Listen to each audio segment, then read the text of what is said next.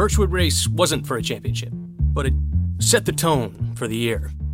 Alderbridge and Birchwood were the most competitive schools in the region. Rumor was scouts were coming to evaluate rowers for international competitions. Captain was apparently being looked at for the Olympic trials. So we were hours away from our race against Birchwood and the start of our season against our biggest rivals. But still, Dawn hadn't been exaggerating when she suggested the team seemed to handicap itself by partying late into the night before races. And the insanity of Captain's command for me to cut Ron's blisters wasn't lost on me then, but still, I just made the varsity 8, and it finally seemed like I was succeeding on the crew team when Captain beckoned me to join him next to Ron for the surgery.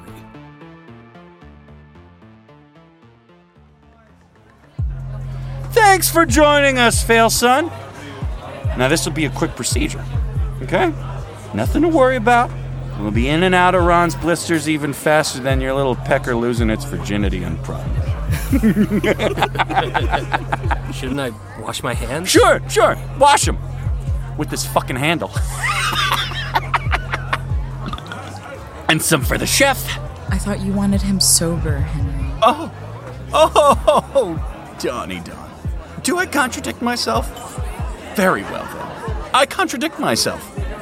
I am large, expansive. I contain multitudes. Drop the shit. You want a drunk freshman cutting into the hands of our 4C? I want our new members of the Varsity 8 obeying their captain. I want my recently reinstated Cox on the same page as me. Just walk away, Ron. We'll take you to the health center. No. You heard him, Don. He's happy with his doctors. No need to switch under our medical plan now. Fuck you guys and your juvenile games. I'm out. Don't leave, Don. Come on, I thought you're pre-med. Don't you want to see real anatomy in action? Fucking prude.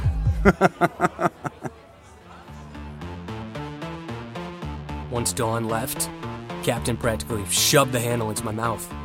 I had too much to lose, saying no. My tuition to Alderbridge, my place in the Varsity 8. I took down nearly half the bottle, and afterwards, the team cheered. Captain even gave me a hug. Ron stood next to us, watching. Then, Captain produced the DOP kit, out of which he removed his tools.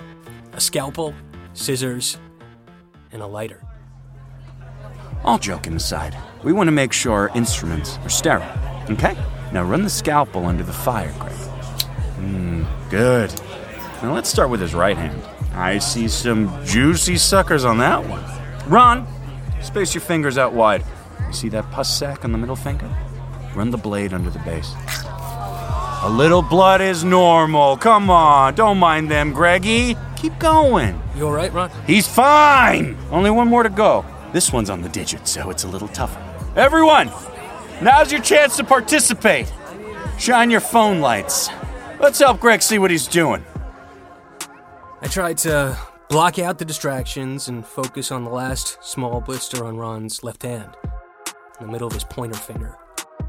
I angled the blade down, as I did for the rest of the blisters, but as I got to the base, I slipped. Fuck!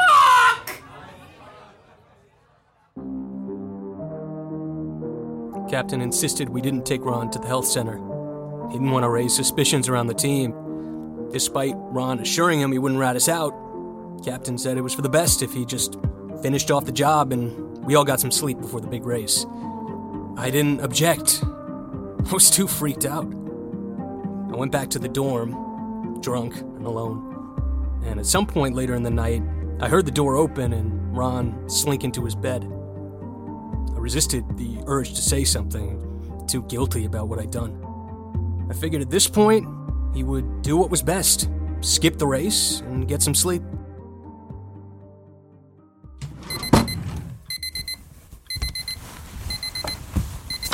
Oh, fuck.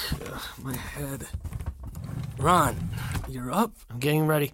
You're not actually rowing, are you? Why wouldn't I? Dude, you look awful. You're pale and sweaty. Did you even sleep? Let me feel your head. What the fuck are you doing? You're burning up, dude. You can't row today. Let me see your hands. No fucking way. I don't want you anywhere near my hands. Okay, but after last night, I really don't think you should row. Well, that's not for you to decide. Captain said it'd be fine. He's not here right now. I'm fine. Okay? Just need a shower and some Advil. Ron, come on. You don't need to do this. You don't get it! No, man, I get it. I worked hard too. I was really pumped for us to race in the Varsity 8 today. I want to win. It's what we worked for. No, Greg! You don't get it! It all comes so fucking easy for you! Your dad's name is on the fucking boathouse! I have to work so fucking hard to be accepted. What are you talking about? Captain hates me. Yeah, but you still belong. Captain gets that. Captain accepts it. Even if he's a dick about it. Sure, but we both worked for this. It's just, you can't go out there like this. You don't look good. What, you're gonna swoop in like yesterday and be the hero? Save the day? You're just like your dad. What would you know about that? Captain told me what he did. What? You really don't know? Wow. Idiot. What? He got someone killed, Greg. You're fucking with me. Nope. It was a guy in his boat. It happened right after the New England Championships. Bullshit. Ask him. It was ruled a drowning, but the timing and the details seems pretty shady. Plus the boathouse? Seems like your family tried to pay off the school. Rewrite some history. You're full of shit. If you want to race and fucking puke on the water and rip open your hands, go ahead. That way Captain will see how weak you are. I was looking out for you, but fuck it. Go ahead and dig your own grave. Glad to know your true feelings. See you at the boathouse.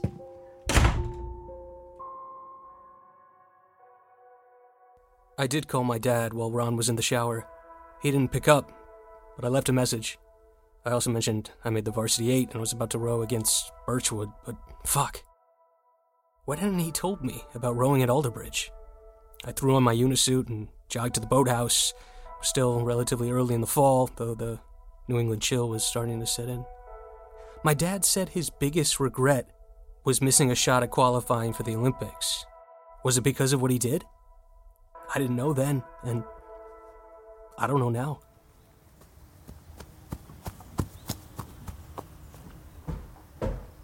You're early. I ran over. Thought I'd warm up. How much later did you stay at the party? Not that long. How's Ron? He's healing. He didn't have to let that happen. How do you say no to Captain? You just do, Greg. I know he's the leader of this team, and I know how good it feels when you have his favor, but some of his shit you just have to say no to. Be your own person and do what you know is right. Like you did? Let's go, Greg. Help me get out the oars. The team started to trickle in, save for Ron. Captain looked no worse for the night before. He made the rounds, slapping backs and saying motivating words. When Ron came into the boat dock, he walked in sheepishly, almost like he was apologizing. I kept staring at Ron, trying to gauge whether he could pull this off.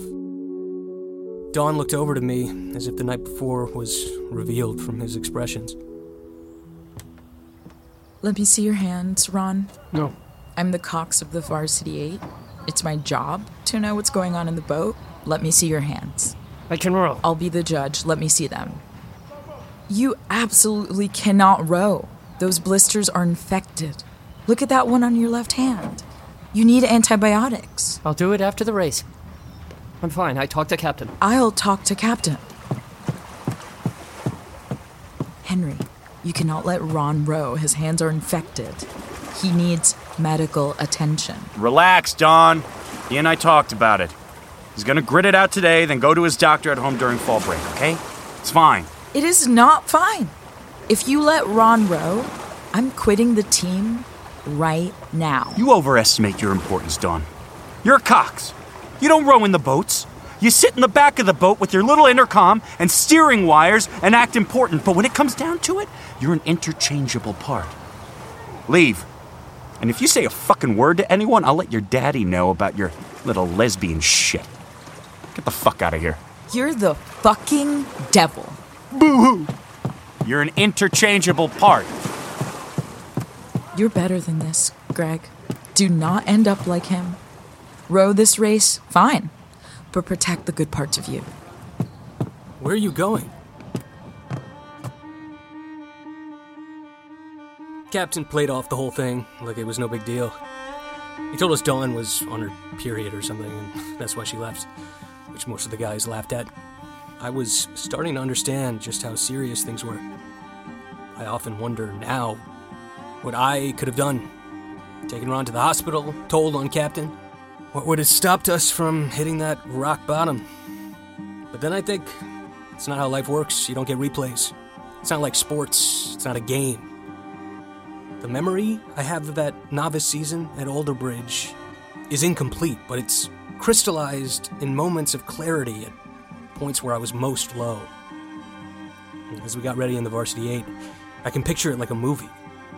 Grabbing my portside oar, lowering into my 3-seat, adjusting the foot stretchers, locking the oar into place, then staring at the blank canvas of Ron's back. I clapped him on the shoulder, some small gesture to show him I was there. He made no acknowledgement as the novice Cox jumped into our boat and we took it out, rowing up to the start. Ready up? Nice and easy. Let's line up those bow balls. 1 feet. Give me a light stroke. Good.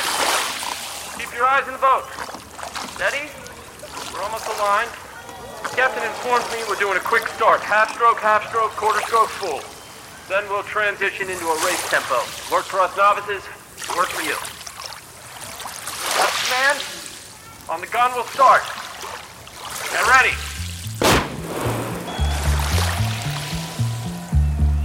The race was 2,000 meters. And just like on the Earth, we nailed the start, jolting the boat forward and then locked into our opening pace.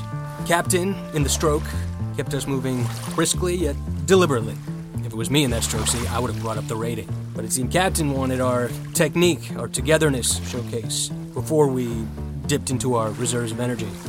I took some quick peeks over the side of the boat at the start and saw we were in parallel with Birchwood. No boat had the early advantage, save for our pace, which was a beat slower than theirs. Looking good, looking strong. The boat's moving nicely. Let's add in a little power 10, see if we can create some distance. 2, 1. Power 10! As I added more power to my strokes, I could feel our collective strength. Ron, in front of me, rode with his usual perfect form. I tried to follow him exactly. I transformed myself into a flawless copy, like I imagine each of us doing, making us one unified whole. And 10! Good! We've got about half a boat length on them. Let's open it up. We're moving into the middle of the course. We know it gets a little bendy, a little choppy. I'll try to steer close, but out of the way. We're at a good pace. Stay strong. All I could see was the back of Ron, his neck and his shoulders, which flexed with each successive movement. But as we got into the middle of the race, he was falling over. We were losing our collective balance, shifting side to side. Dude, are you okay? Shut up! No talking in the boat! Fucking balance this thing! Let's go for another power 10. Bring in some strength. And 2, 1. Power that our coxswain thought would even us out only hastened the deterioration of Ron's rowing. We were past the halfway point, Mount Moriah looming above. I wondered how much longer could Ron hold it together. Then I felt myself dip too far into the catch, my blade submerged into the water. What the fuck? Did someone catch a crab? 3 feet had a scare, but he's back now. We lost some ground, Captain. Bring up the rating. I'd been focusing so hard on Ron that I hadn't attended to my own rowing. I'd almost ruined the entire race. But with the rating increasing, I put all my energy into quick, hard strokes. This part of the race was where I would give my best to the boat. I would row beyond exhaustion. Then I saw Ron collapse into his seat. Tracy, what are you doing? I think he passed out! Ron! What the fuck? Wake him up! Wake him the fuck up! Ron! Ron was hunched over with the oar handle gliding in his lap. We were nearing the last 200 meters with the boathouse in sight. I'd remembered something that was said to me early in my training. If you can't row in the middle of a race, you should get out of the boat, and the other person in your pair should jump out too, to balance the boat, remove the dead weight. So I acted, on some small hope that we could still win. What the fuck is going on? They're gaining on us! Come on, Ron. If you can hear me, we're gonna jump out, okay? Towards the shore. I got you. Ready? I grabbed hold of Ron, pushing him to the surface. He wasn't answering me. His eyes were closed. And I could see Dawn on the banks of the Conroy. Greg! Ron! I'm calling an ambulance! Ron! Ron!